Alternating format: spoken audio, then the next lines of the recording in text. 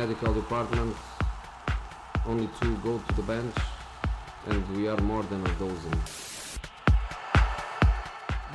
You don't train, you only recover. That's a situation. Preparation, hard work, confidence in overcoming those difficult moments. Today we still outside Liverpool and we are going to the first part of the medical test.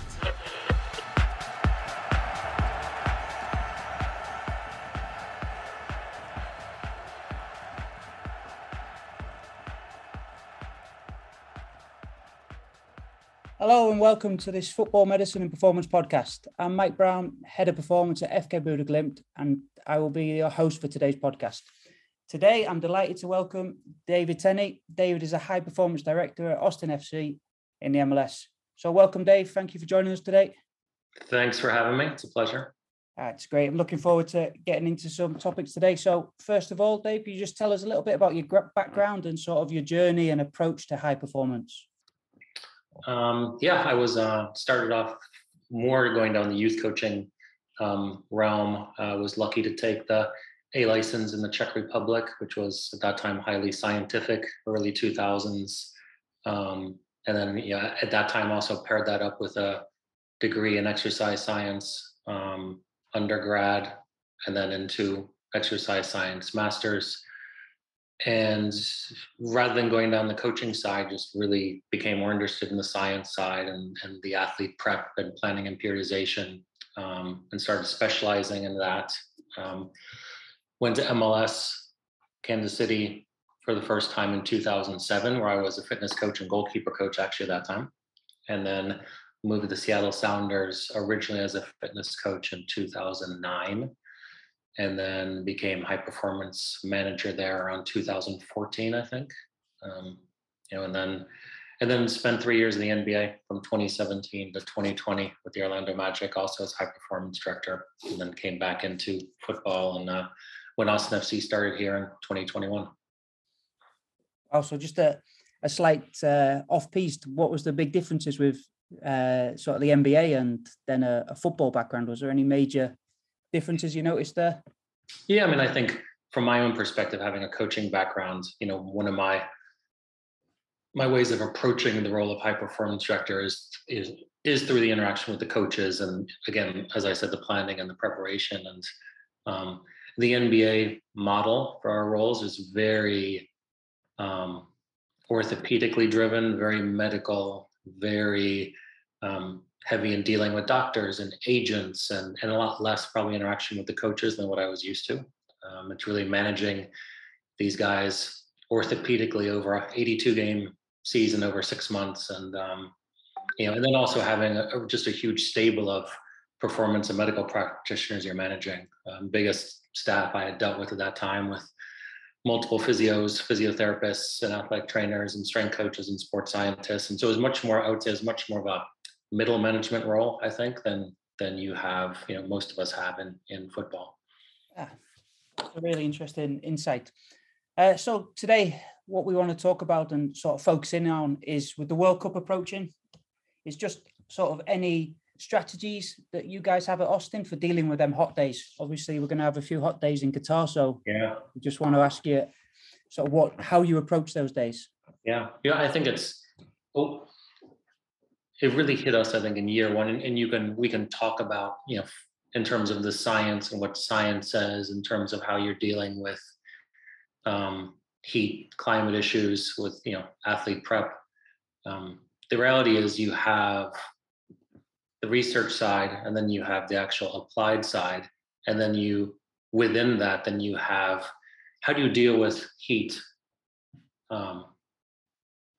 chronically, and how you deal with the heat acutely, right? So I think what we found is we really looked at a lot of different strategies in year one in 2021 and how we deal with heat acutely. It's a singular hot day, and how do you deal with that?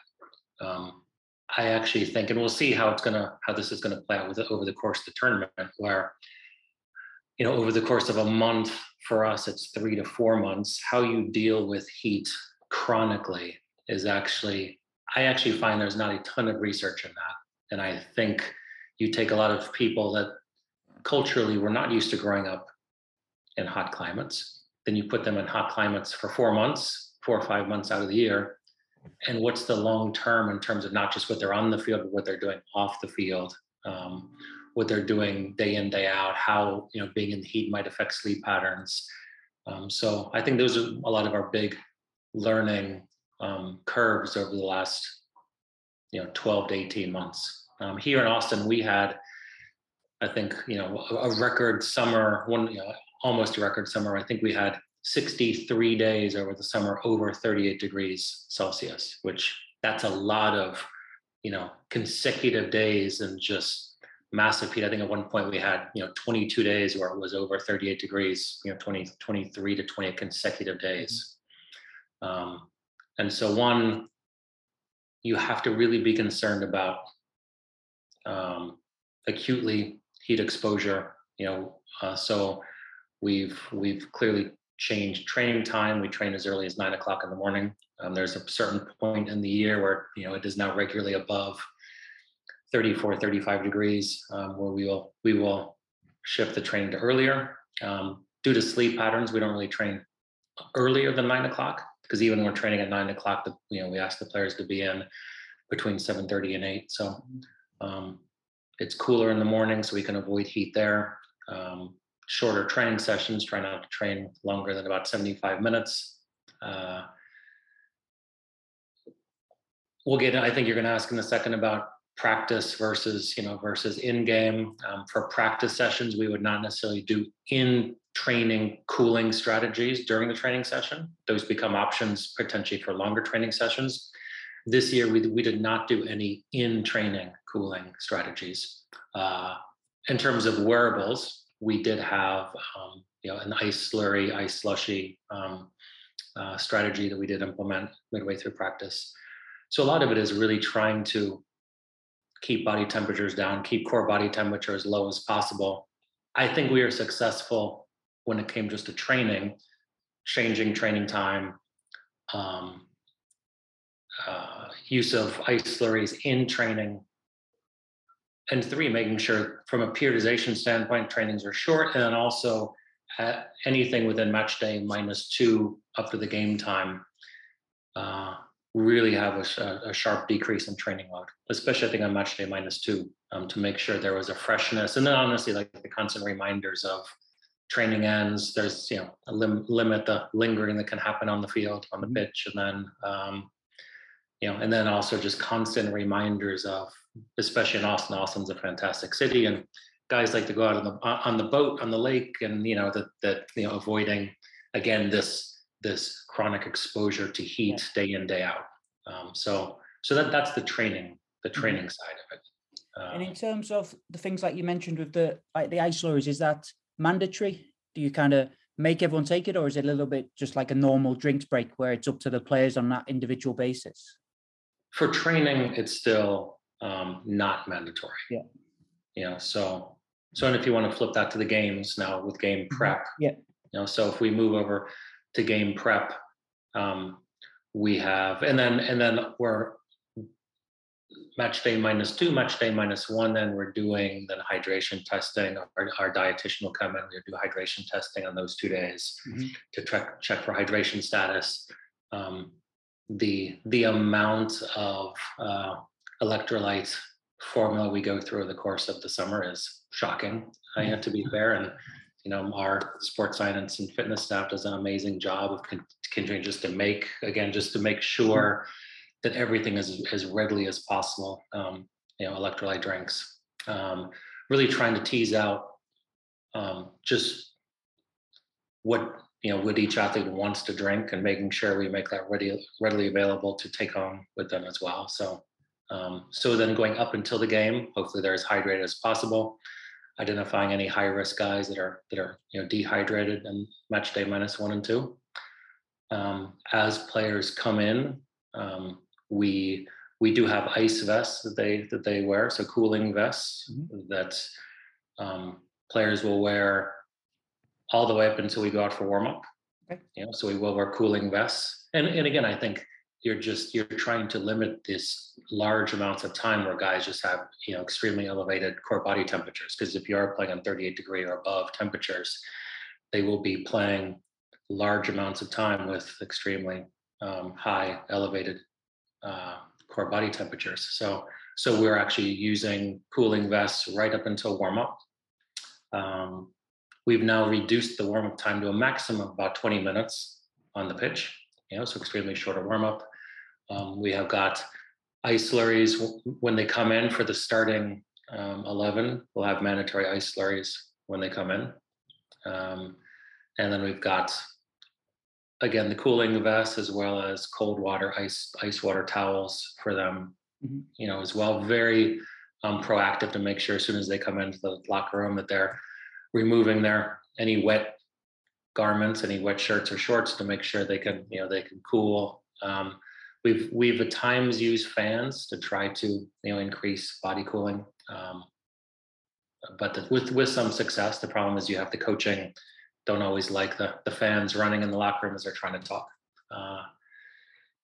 And then most games, almost every game in our stadium from July through September has the mandatory cooling breaks as well at the 30th and the 75th minutes, and then just really having cooling towels for them to use, during those cooling, during the hydration breaks. Again, just at any given moment, trying to decrease body temperature. So it's a series of things, and then guys get used to it. And I do feel like our athletes, the players, feel like that we're now in the place where the climate is such a big advantage to us that they're using all these different strategies over time to really gain a competitive advantage. I'd like to say it's because they want to be healthy and it's wellness as its sake, but they really just feel like it's such a big competitive advantage to use all these different strategies. Yeah, so that's going to lead on to where I was going a little bit later. But in terms of, do you think it is that big advantage that teams who have come from the sort of heat, it is a massive sort of towards the end of the game, keeps them going, I guess, a little bit longer? And I will say, like, I'm not knock on wood here, but I mean, we really had over the course of the summer little to no, very, very few cramping type issues late in games at all. Because I do think we are able to reduce core body temperature, and then and that hopefully that leads to then lower loss of hydration status. So and then I would also say then there's the next layer, which I really think is perception of heat, right? I think if you look at a lot of the research, there's clearly the physiological side, but there's also the perceptual side of heat, and there's definitely a period where players really have to get used to the heat, almost embrace it in some ways. And so there is, along with the physiological, there's the whole psychological element of how we deal with heat. And from that side, I think there's a huge competitive advantage because we are just, our perception of heat now, like literally I can walk around my house now, or I go to my kids' football training and it's 32, 33 degrees out. I'm like, oh, it's really cool today. It's really funky how it changes your perception of heat. We have the exact opposite when we were up here in the Arctic Circle. So we're walking around in -1 thinking it's quite warm, and other people are wrapped up in coats. So I understand from the flip reverse. So I think it's the heat. If you're working with a team and in this sort of environment that they're you want to create that perception, understand that perceptually, hopefully you shift your players to a place where 34, 35 degrees doesn't really feel that warm. So, and like you say, I guess that's a lot of that mindset as well. If they're used to doing it every day at 34, 35, then it just becomes another day. Yeah. What I just wanted to ask a little bit more about that sort of game type stuff is, do you have any extra considerations for subs? So the substitutes, do they keep the vests on longer, or do they? Yeah. I mean, oftentimes we try to then have them sit on the bench with the cooling vests at times in the very, very warm games. They can sit, they can put those on at halftime. And then again, I think it does not take a lot for those guys. You have to be very vigilant around doing too much with them during the warm up. Because again, they will be warm very, very quickly. And from a body temperature standpoint, you still obviously from a neuromuscular standpoint, that's the trick, is you have to prepare them neuromuscularly, understand that you don't want to ramp up body temperature too quickly as well. So probably more reserved in terms of how aggressive we are with the warm up with those guys. But then oftentimes they will start the second half with cooling vests, and in the very hot games, there's times where they'll warm up at the end of the pitch with their cooling vest on as well. Because in that sense, you're trying to neuromuscularly prep them, but you don't want to elevate core body temperatures. And I guess some of that will fall on sort of coach education as well. So to explain the coaches not to just send players out to warm up for 45 minutes and be a bit more selective about who and when's going. Yeah, for sure. And then just finally, we're looking at the game. So post game, is there anything you sort of put in place for after the game, starting that recovery process, or just dealing with that heat post match? Yeah, I mean, I think from a hydration standpoint, that's your biggest issue. Clearly we do utilize a lot of HRV type technology, and you can see the players that never actually quite rehydrates. They're running around high core body temperatures all the time. They can be stuck in this very sympathetically driven status. So you can actually see an HRV, where then you're worried about them recovering slower. And so, we've got within the training facility here, we've obviously got the, your cold baths. We've got a cryo chamber as well. And you're trying to utilize those tools to kind of get body temperature back in a good place. And then really then identify if, in extreme heat events, does someone need extra time off? Do they need a different soft tissue strategy to get them back in a parasympathetic state post kind of heat? Yeah, really interesting stuff.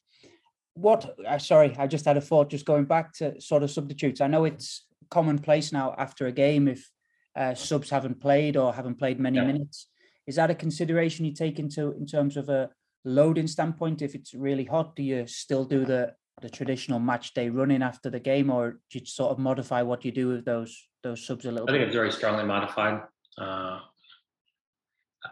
I would say we probably are less aggressive in the on-field post-game running than other places. I think a lot of that does have to do with the heat. Mm-hmm.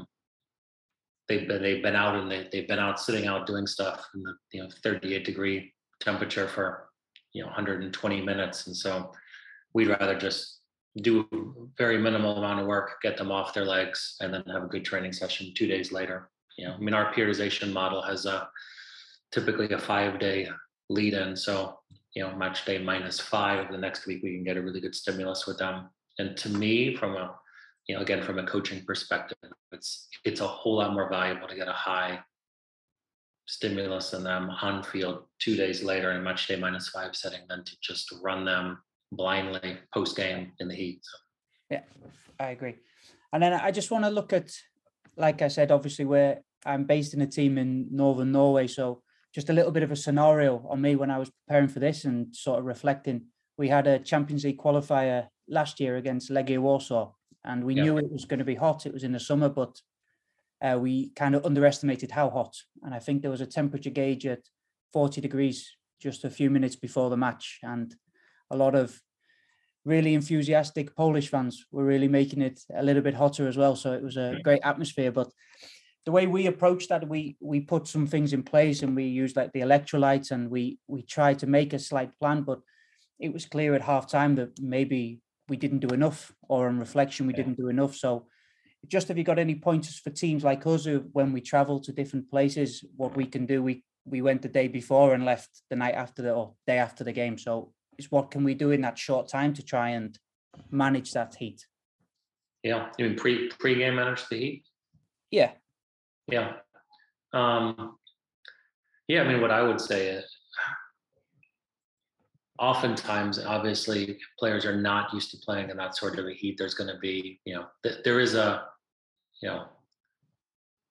acclimatizing process that takes place where you probably lose less fluids as you acclimatize to heat. So, understand that they're going to lose a ton of fluid, which sounds like you did from that standpoint. If you don't have cooling vests, then you can have, pans or buckets they put their feet in. You want to cool as much as possible. For me, it's then limiting limiting heat exposure, maximizing cooling strategies. To limit heat exposure, then you are, probably drastically, significantly altering the warm up, right? Just have the warm up as short as possible. We've had teams that have come to Austin, honestly, and they've done part of their warm up inside and then done a 14-minute warm up on the field, right? Like as short as possible.